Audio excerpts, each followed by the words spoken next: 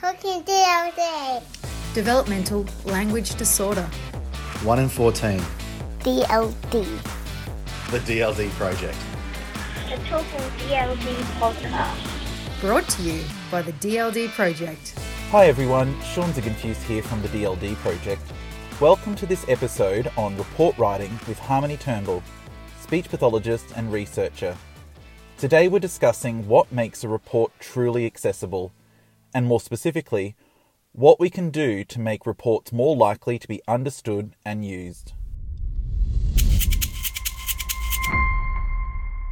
Welcome everyone to today's episode of the Talking DLD podcast. I'm really excited to welcome the wonderful Harmony Turnbull, who I've known for quite a few years now.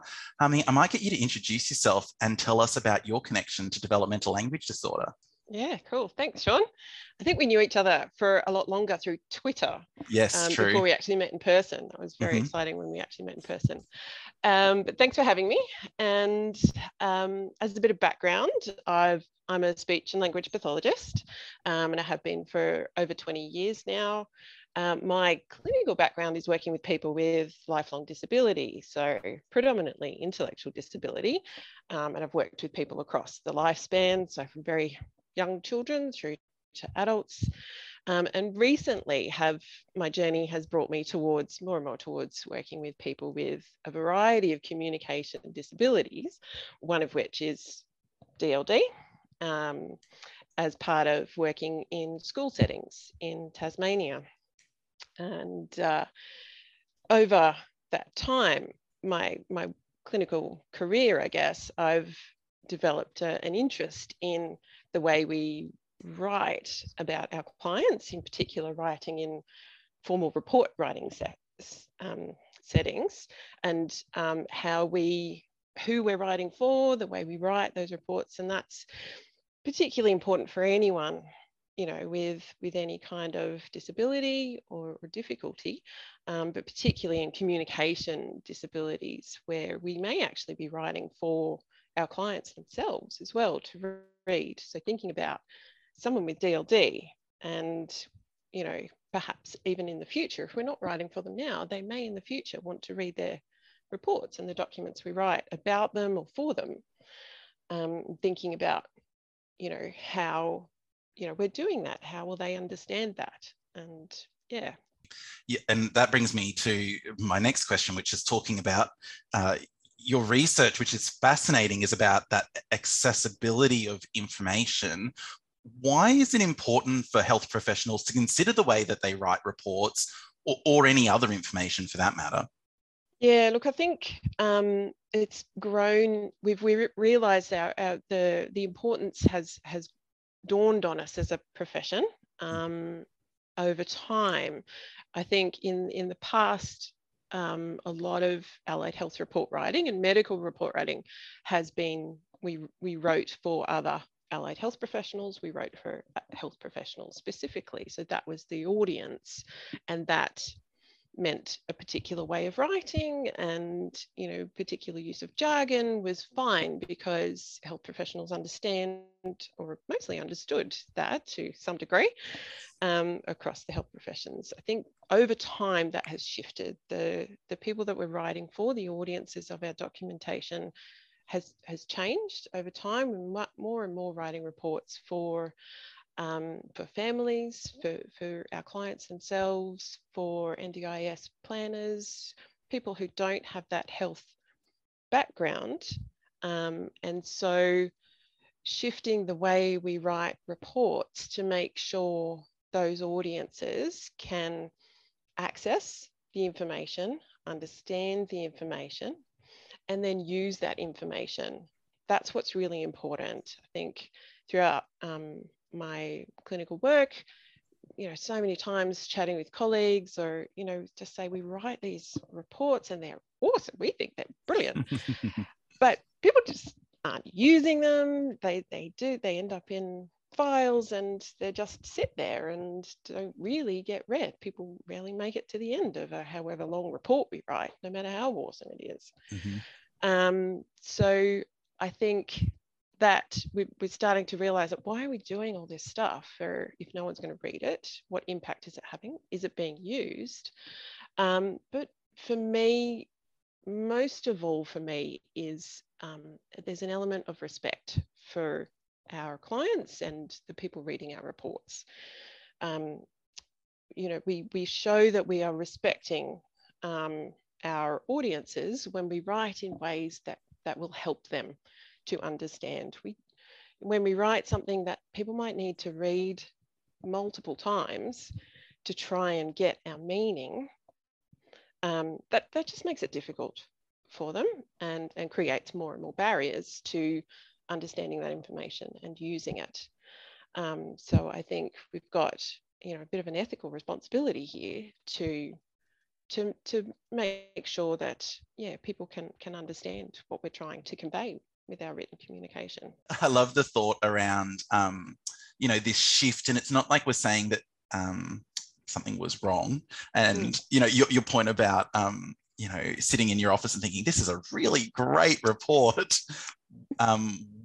why isn't anybody using it, really resonates with me, because for those of you who don't write these sorts of reports, it takes quite some time and a huge amount of cognitive load to synthesize, assessment information or observations into something that is integrated and meaningful and, considered. So I certainly, I think, if I'm going to spend all this time, I want it to be really good. Like I want it to be the best it can be.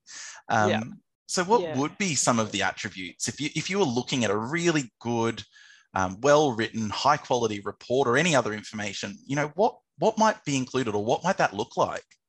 I guess that's there's no easy answer to that. I always ask the tough questions, Harmony. I know, and people just want it. Just tell us what to do, and we'll do it. What is this? What does this look like? Give us. People ask for templates and examples and things like that. It's really tricky because what I think, how I want my information presented to me from my health professionals might be different to the next person, to the next person, to the next person.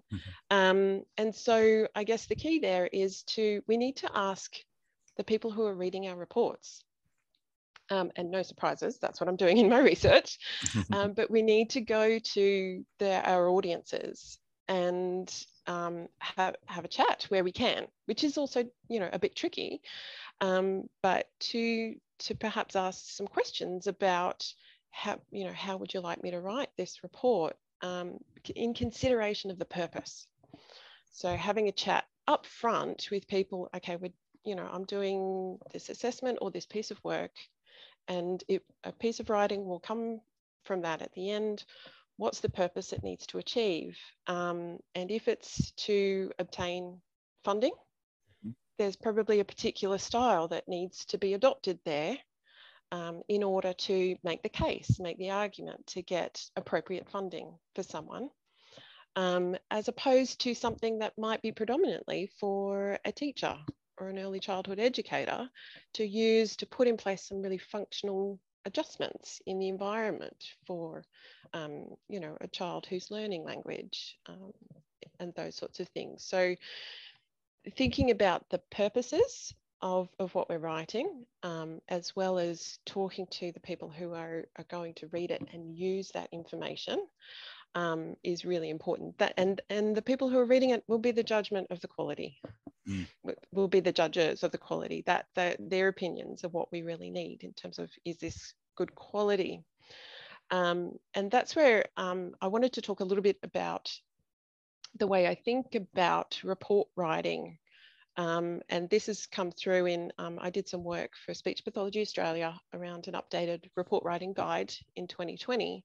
And the structure of that guide chunks information into, we think about the readers of our documents, we think about the writers of the documents ourselves, we think about the documents themselves, and then those three elements all happen within particular contexts. So we need to also take into consideration the context. Context might be things like working with within evidence-based practice framework, thinking about E4BP, thinking about ICF, the International Classification of Functioning. Those sorts of contextual factors sit around the work that we do when we might be writing reports, and that includes the purposes of writing as well. But we also need to think very carefully about our readers, and sometimes we know who that is and sometimes we might not, and sometimes it might be multiple readers, and that's really challenging to do, no question. That's really hard to do. But in terms of the readers, one of the really important things to think about is health literacy. And health literacy contains those ideas that I mentioned before about accessing information, understanding information, being able to appraise information, health information that we get, and then apply it. And the appraisal of health information is a really important one, I think. It's often neglected in the research and in our day-to-day lives, but how do we look at a report and go, yep, this is good quality, and I can then use that? How do we judge the quality of that? And so collaborating a bit with our readers to help them kind of understand, okay, here's how you can see the quality of my work. You can see, like you talked about, that process of synthesizing information. I've done all of this assessment, and we're not just plonking it in a report and putting numbers in there and away you go. I've done this synthesis work, and you can see, you can track the thinking from the assessment data through to the statements that I've made in your report, and that's what makes, that's what adds to the quality of this report. And having, I guess, working with our readers where we can, it can be really tricky to I guess, support them to process and understand that, so they're more likely to be able to use it. Of course, wrapped up in all of that is a person's skills and ability. So definitely communication ability is really important in health interactions. There's no question about that. Literacy skills is obviously really important, but also a person's motivations, impact on the way they engage with this sort of health information. And we as health professionals or allied health professionals can function as barriers sometimes to supporting people with their health literacy, but we can also be facilitators. So we can do things that support people with that access, understand, appraise, apply process. We can facilitate that, and thinking about accessible information and trying to adopt things like plain language and all those sorts of things is us facilitating them to their health literacy and their ability to understand and use the information that we produce. Because I find it interesting in my own observations that if I was to go to a medical specialist, say I was getting an X-ray done, nobody's handing me the X-ray and asking me to interpret myself, are they? There's always that sort of follow-up to ensure clarity and understanding. Often in allied health worlds and, in speech pathology in particular, sometimes the report will be, emailed out to the families, and there's a lot of onus on them to then interpret.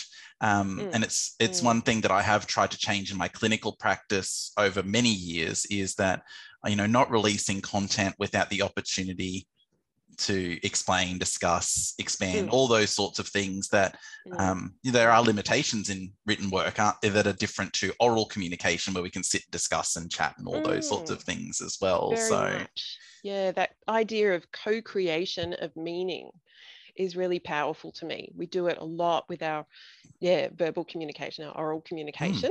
You and I, we'll do a lot of this back and forth. So we co-create the meaning. In writing, it's very one way. And we can shift that to be a little bit more co-creation. My own report writing practices have changed to be, I'll synthesize and I'll write something up, but then I'll talk through that with a teacher and I'll talk through that with a parent before I just hand over this piece of writing. Say, this is what I've got in this piece of writing, and make sure that's appropriate and understandable. Yeah, and I think that explanation adds depth, opportunities for dialogue, discussion. But there have been times, and I'm just thinking about your funding point earlier, whereby I do write funding reports differently because they are often, for want of a better word, a deficit model, where we're trying to demonstrate a significant need in order to acquire the required funding for that person to succeed in the way that we know that they can. But it's often about having that conversation with the family and saying, hey, actually, we're going to need to generate a report. There's a very specific style that I'm going to use for this. And more recently, particularly, I was saying to Harmony offline earlier that I've started working increasingly with adolescents who are literate. They can read. They may pick up this document, and I will often need to explain to them, hey, I'm going to write this document in a certain way. But often then I've become more inclined to, particularly with those funding discussions or, documents, saying, hey, this is what I'm thinking of putting in, or maybe let's have a look at this part together as a part of our session, and going, what do you think of this? And often the young people have what I'm looking to write. They actually, I will say this often in my intervention, that often the work I do with adolescents is actually them telling me what they want and me helping facilitate that happening.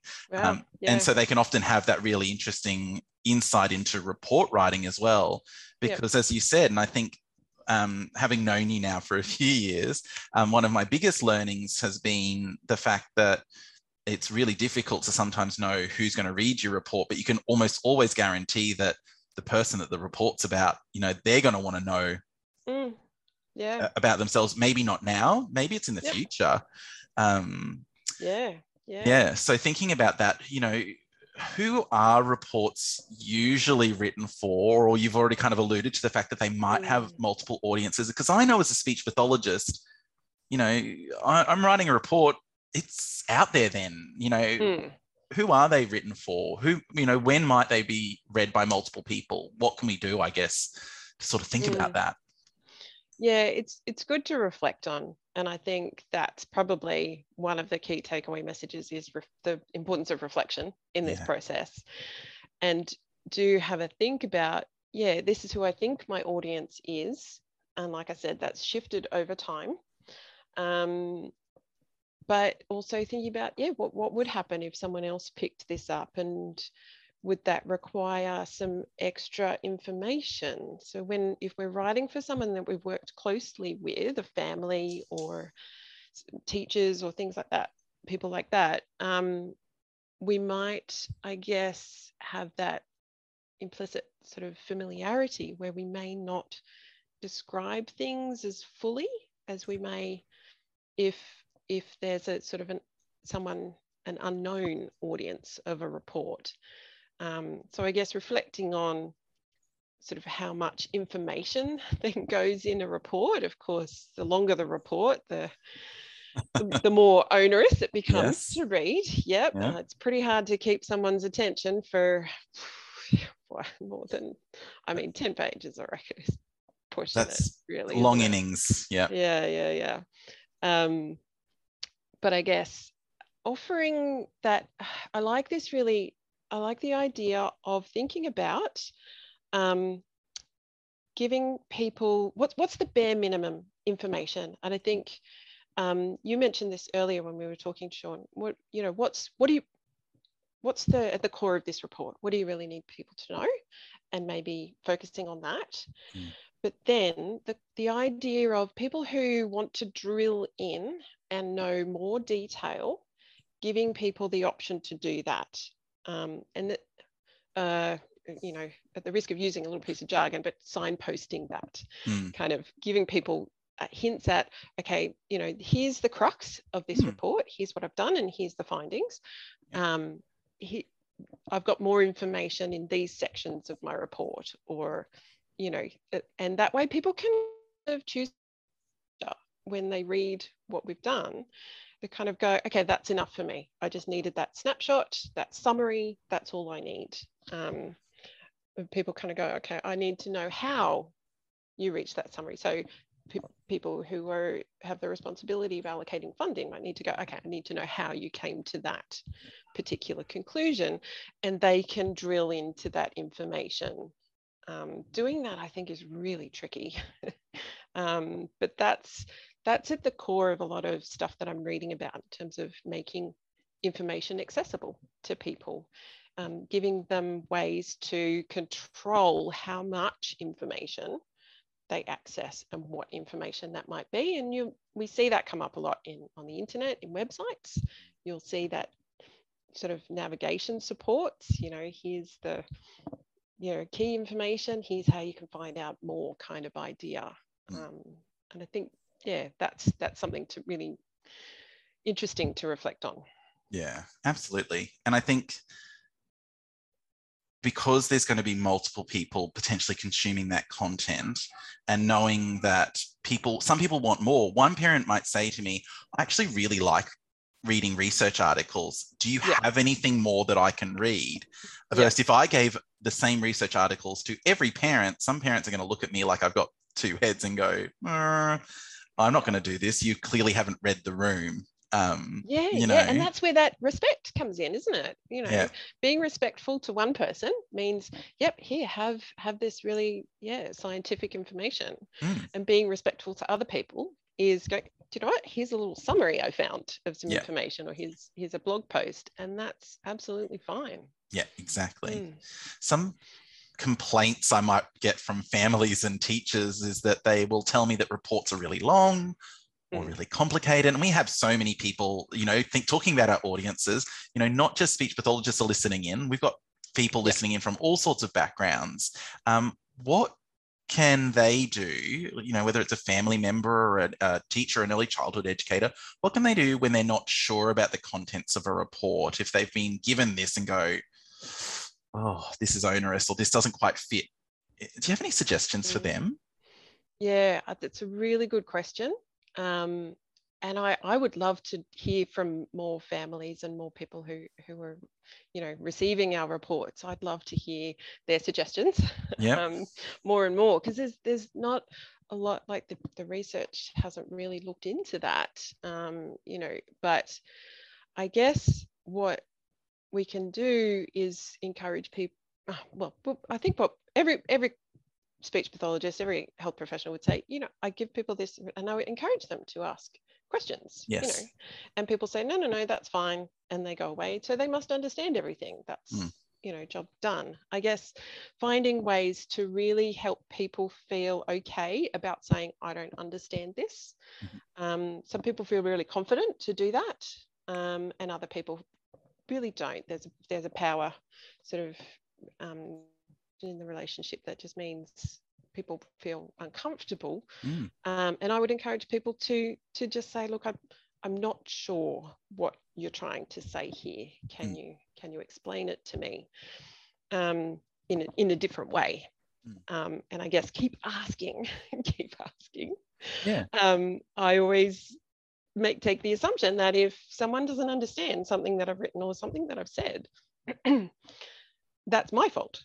And I need to find a different way to explain something or work with them to create that understanding. And I think a lot of people would take that approach as well, I'm assuming. But I guess, feeling like you can ask is important.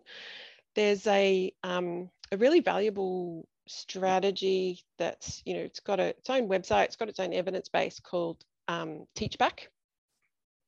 And probably lots of people are familiar with it, but for people who aren't, Teachback is a strategy that health professionals, allied health professionals, anyone can use really to, I guess, check in with people that we're talking to, or people that we're writing to, usually when we're talking to people, to check in about their understanding. So if we've just explained something about DLD, this is what I did, this is the finding, this is what DLD is, this is what it means, that sort of thing. You get to a point in the conversation where you'd say to the person, look, I've just given you lots of information. I'd really like to check that I've explained it well. Would you mind telling me your understanding of what I've just told you about DLD. Can you explain it back to me? And that will help me check that I've explained things well. And if I haven't done a good job on that, we'll help to fix that, and I'll explain things a little differently. It can feel really awkward to do it first, to say to someone, I've just told you a bunch of information, now you tell it back to me, which is essentially what we're doing. But if you do it respectfully, and just to say, I'd like to check that you've understood things, and then that does put the responsibility back on us to keep working with someone and talking with someone to make sure they go away with an accurate understanding. There is, like I said, the Teachback website has lots of little videos. We can link that to the podcast page for this one as well, Harmony, so we can do that. Brilliant. I was going to say, there's another resource that we have on our DLD project website, which is questions to ask your speech pathologist. So if you're really stumped as a family member or educator, and you're like, I'm actually not sure what questions to ask, it actually has initially like what a speech pathologist is and does and what our training is, and it says here, they also want to support you and your loved one, so don't be afraid to ask questions. I just pulled it up as we were talking about that because I thought, oh, that sounds really familiar. And it's because it's, and it says, the first question is, what has the initial assessment shown in my child's strengths and areas of need? So, and starting to open some of that dialogue. And I think there's 10 questions from memory that can help sort of guide parents. If you're not really quite sure, there's some resources there as well, because we want to be able to communicate and share and ensure that families understood, because at the end of the day, they're with them the most. We're only there for such a small part of it, that's why we're there. That's our job. That's what we're supposed to be able to do. Sometimes it'll be, maybe you just need to say, look, that's just lots of information. I need to go away and have a think and process. Can I come back to you? And when can I come back to you? And perhaps us doing a little follow-up as well to check in about things, finding ways.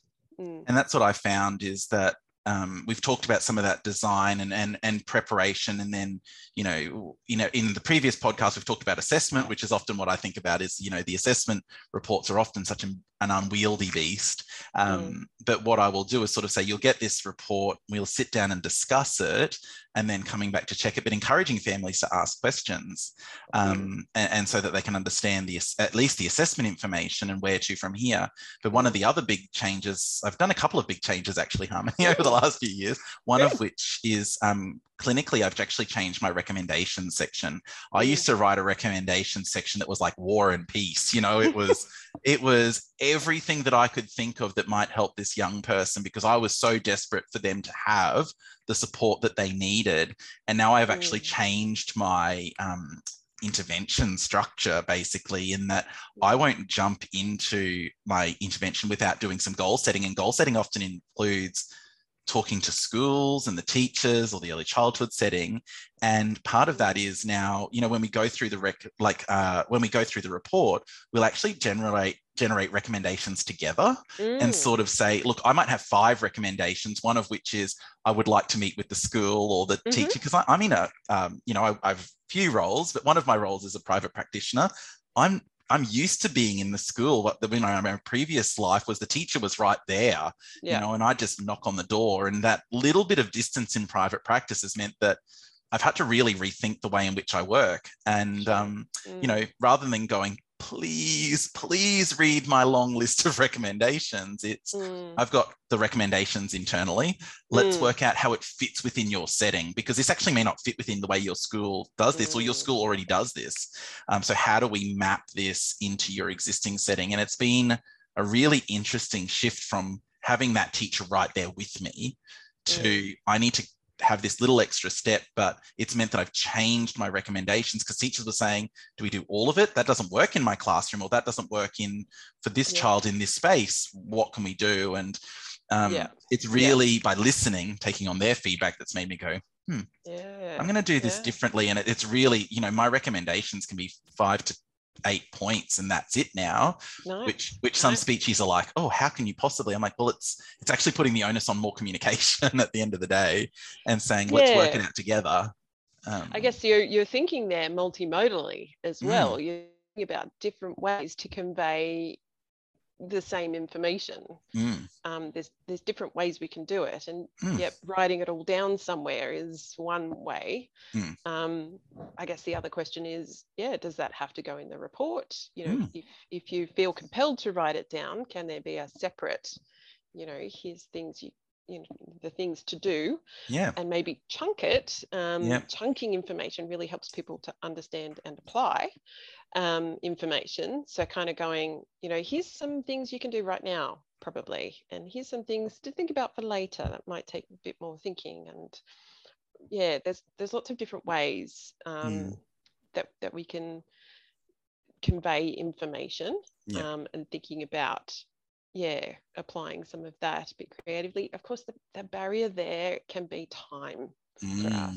Clinicians often talk about the time, and you've already talked about the time it takes to construct a report, let alone doing the assessment, synthesizing the information and writing things up.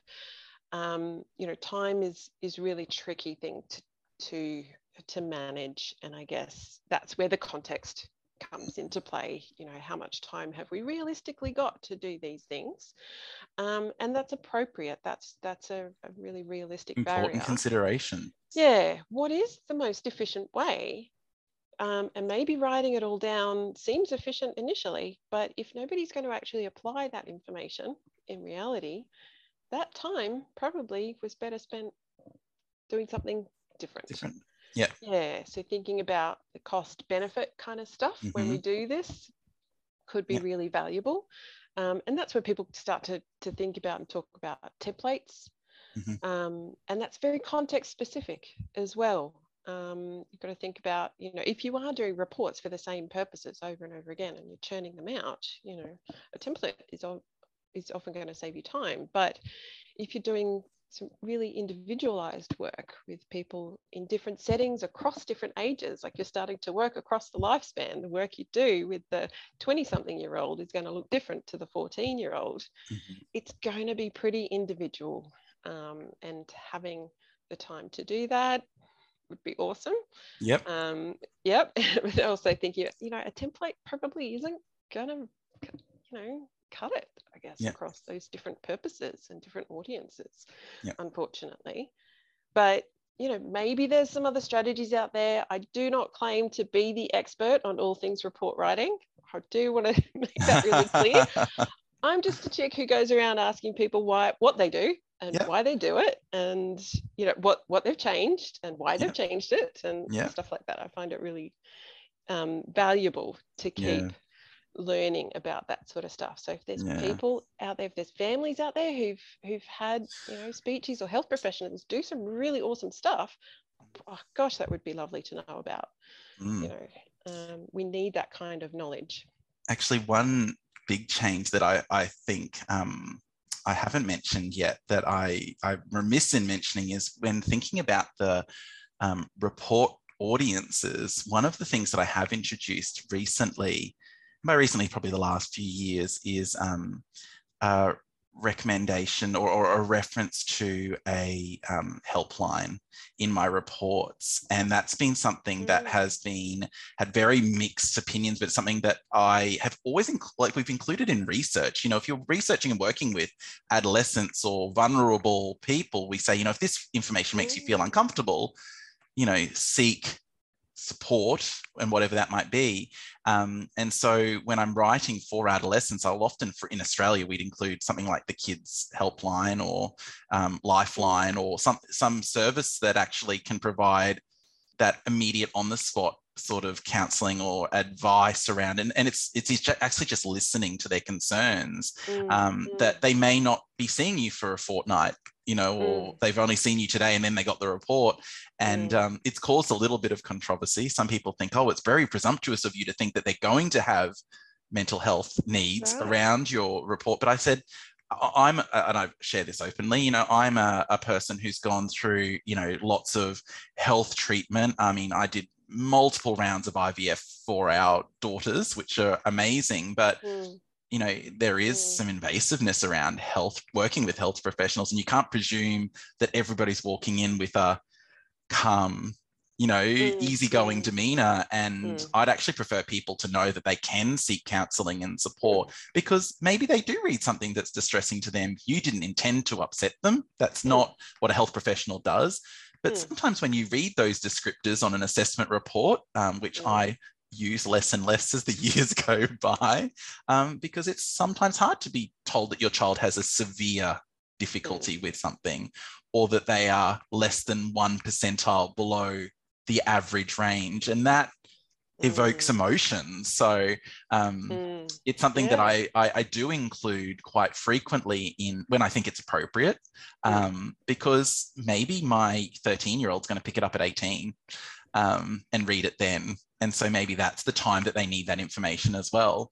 And it's something that I've pulled through from research world, but something slightly different. I like that. I haven't heard anyone else say that they do that. There you go, something different. Trailblazer, Sean. I think that's something to think about and reflect on. I think that's appropriate to think about.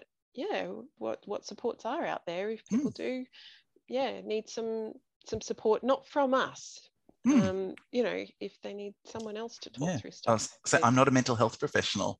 I do a lot of guidance and counselling when I can, where it's appropriate in the context, but I'm not a mental health specialist. And you're also the one who made the diagnosis. Yeah, of course I am. So that's, your position. It's appropriate for people who, if they need support, to find that someplace else. Yeah. And letting people know how they can do that. So thinking about, we've talked a lot about the report, but what next? Is it just something that we're going to sit, on our computer, or it lives in a printed folder? I know many families tell me they've got a, dedicated folder for all of their child's reports and information, but then it kind of just sits there. What next? What do we do? Well, that's the good question. Why what do we do? All of this? What is the purpose of all this writing, I suppose? And I many years ago now, in a very different workplace I worked in, we did a big sort of project supporting families to actually make those folders to keep keep it all together. And to have different folders for different purposes, and so that you can access it, so that if someone was going from primary school to high school, you had the information there, or leaving school and all that sort of stuff. I suppose I guess that's where personally I think the hearing from people who have collected this information, the people that we're writing for and about, can help us understand that part of the puzzle a bit better. This collection of things that are about me as a person. What value is there in all of that, and how does it portray me? I was talking to someone recently who told me that all the written information is like a painting of them as a person, but it's not complete.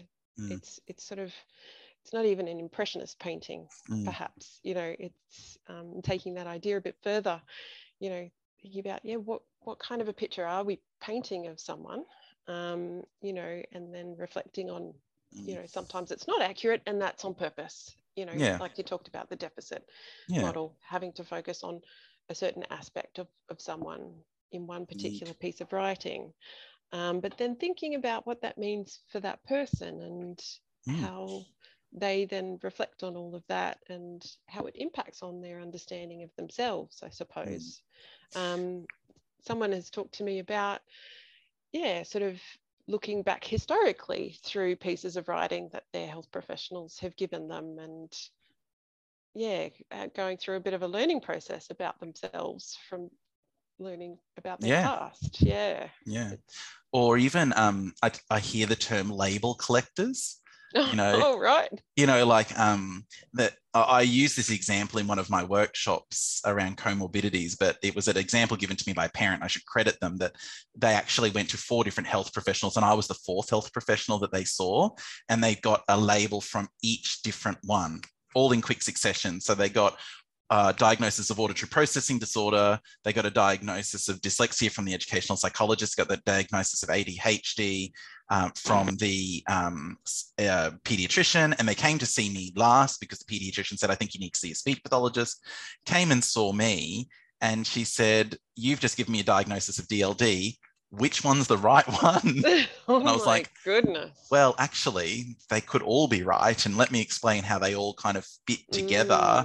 But it's actually sometimes by accessing all the old reports that we could start to go, right, this is how this picture starts to build. Or, I'm working with a young man at the moment who I suspect has a language disorder or DLD, that we've been able to go right back to, as it turns out, they'd seen a speech pathologist at 3 through 5, hadn't had any speech pathology now until senior secondary school, and go, okay, did you have this condition all along and it just wasn't diagnosed and then therefore supported, or is what else is at play here? And so those reports have been incredibly helpful for me to go, actually, here is your,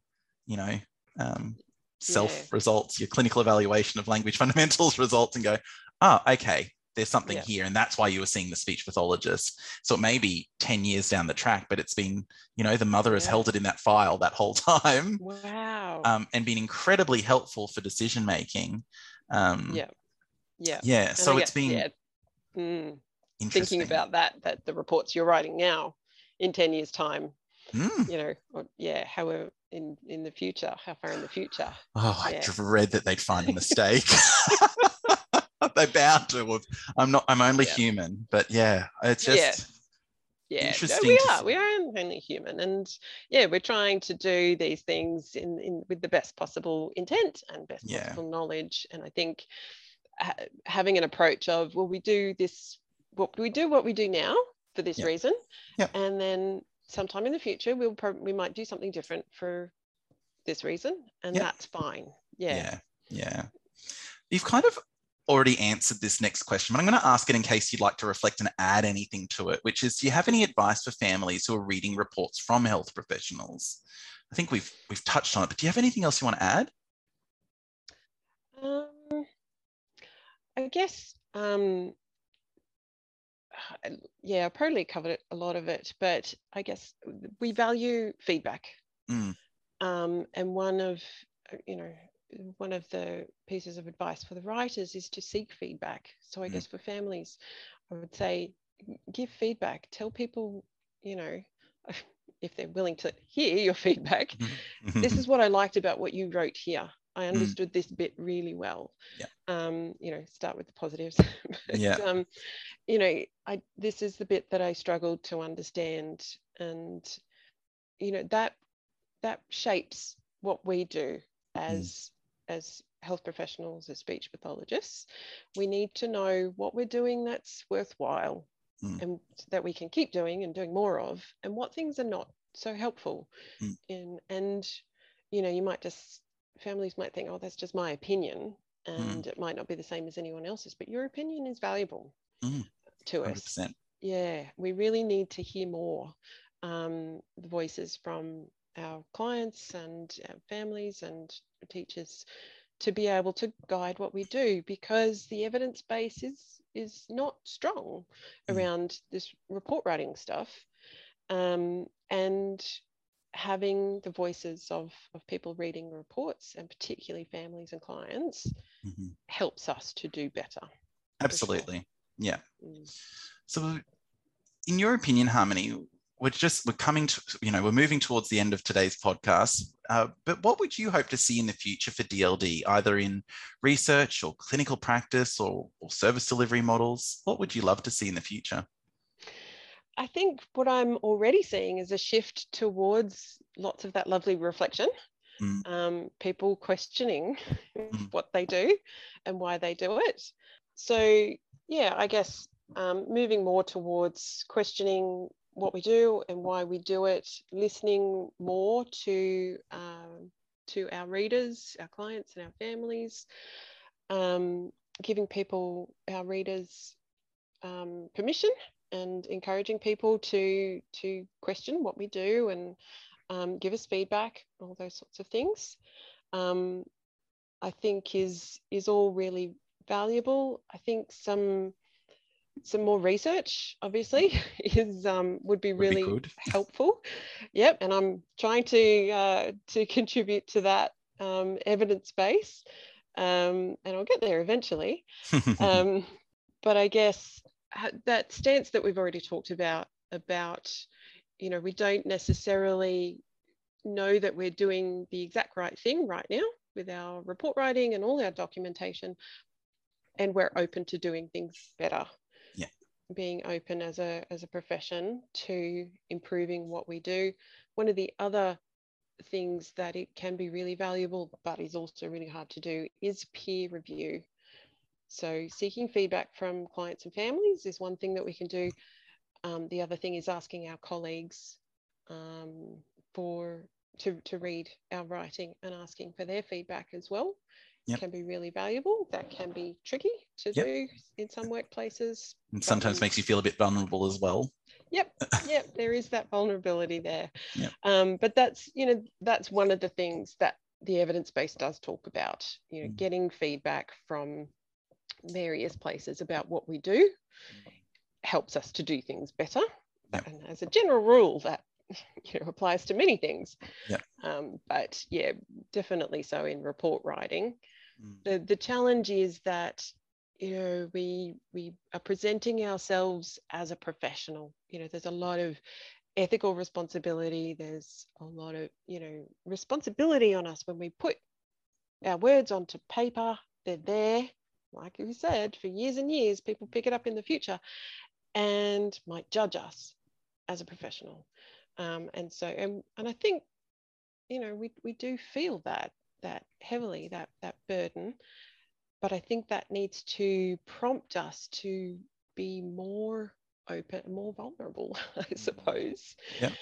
And take that stance of, look, okay, that might not have been the best way to do it. Thank you for your feedback. I'll do it better next time. And that's a strength, I think, as a clinician, to be able to take that on board, not take it to mean, God, I'm crap at my job. I can't be a speech pathologist anymore. Yep.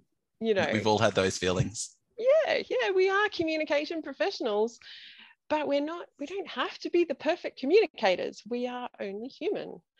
And we have other ways as speech pathologists to be able to, kind of go, yep, let's learn to communicate better. Cool. Mm-hmm. But that takes time and resilience, all those sorts of things to do.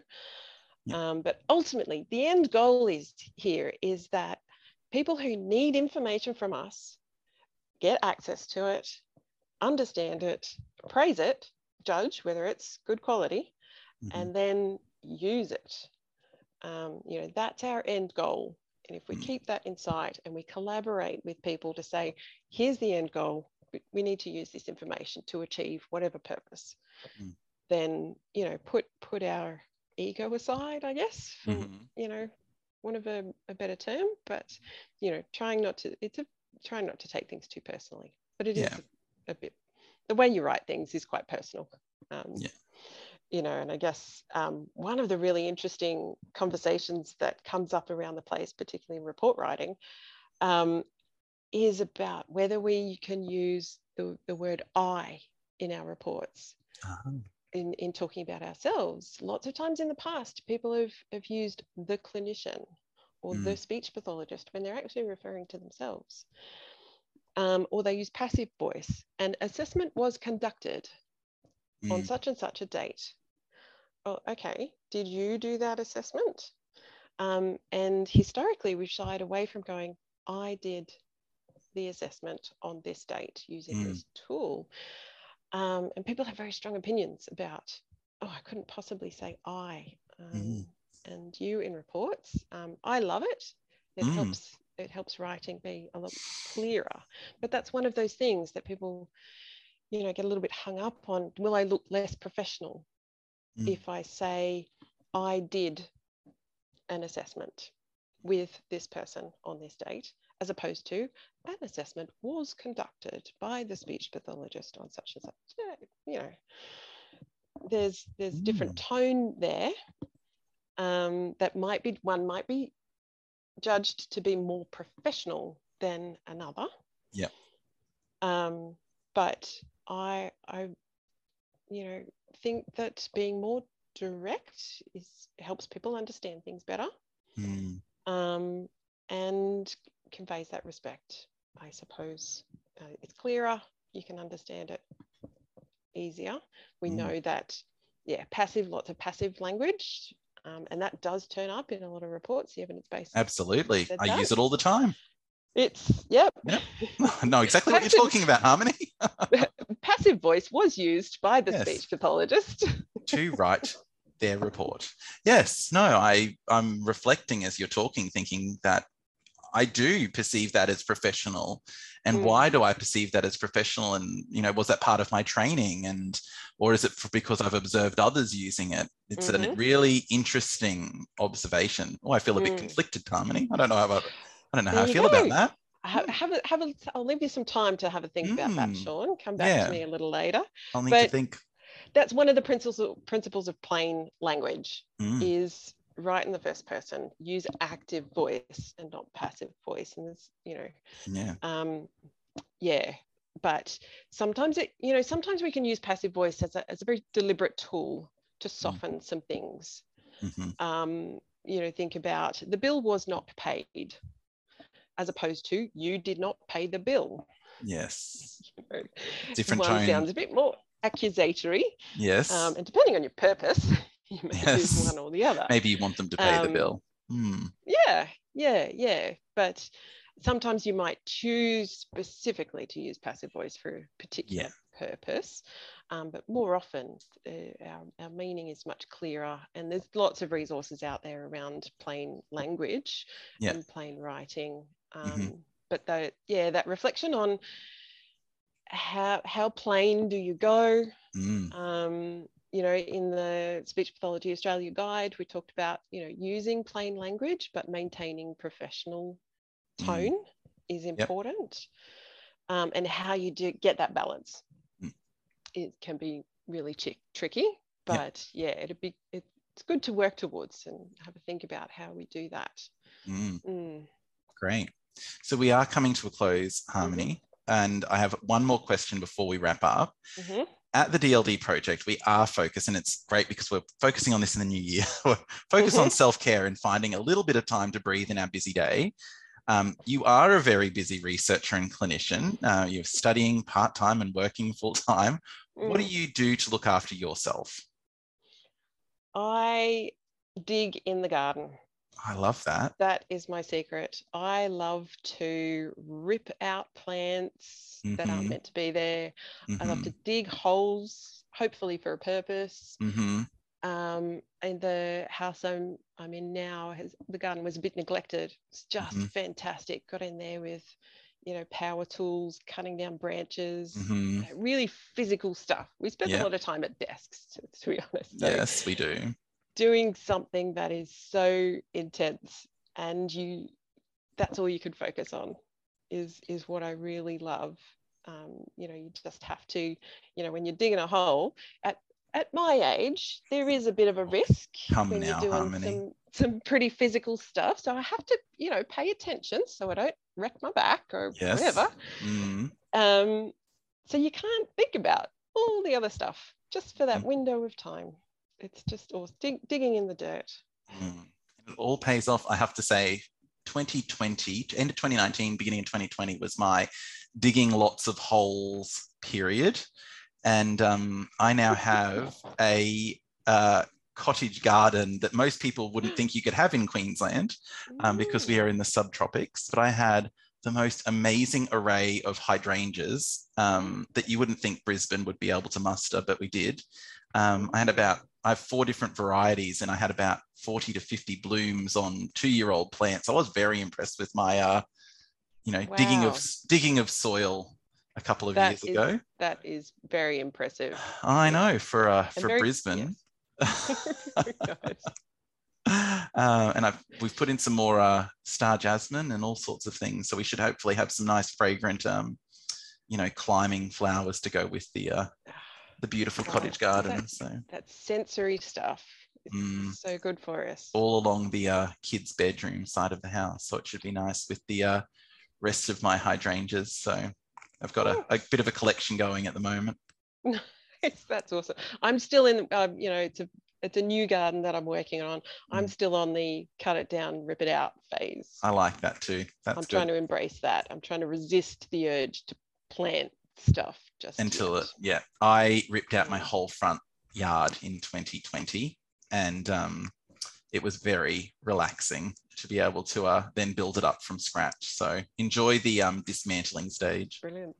Now, to recap, what would be your key points that you'd like listeners to take away from our chat today? Yeah, that's really tricky to condense all of this lovely discussion down into some key points. But I think the things that stand out are taking that framework of the readers, the writers, the documents, and the context, thinking about those elements of what we're doing, of the whole situation here, thinking about that. And then that flows through to thinking about what makes our reports and any of our documents, what makes them truly accessible, what makes the information accessible, what can we do to help people to be more likely to understand and use the documents.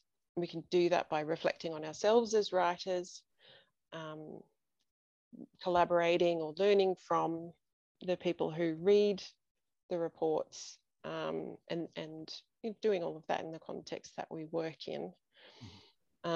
Thinking a lot about having a focus on our readers. I think that importance that we talked about around people asking us questions and giving us feedback when we do these pieces of work. I think giving our clients and families and teachers and everyone permission to tell us what they think about our reports. Yep. Be brave, and ask people what they like first about the reports, but also what could make it even better. Taking that approach, and for families and our clients to definitely do that. If your clinician isn't necessarily asking that openly, be brave and say, can I give you some feedback on this, or offer that sort of information that will help us to grow, like we were talking about before, because we do need more research on this topic. We do need a stronger research evidence base to guide these practices, but we also need to hear from clinicians, for clients, families, people that we're working with and working for.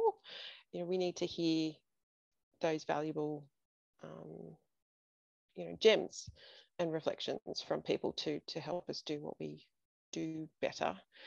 And hopefully, we can build the evidence base over time through research, which is specifically what I'm hoping to do. Would you like to tell us a little bit about how people can be involved in your research, Harmony? Thank you, Sean.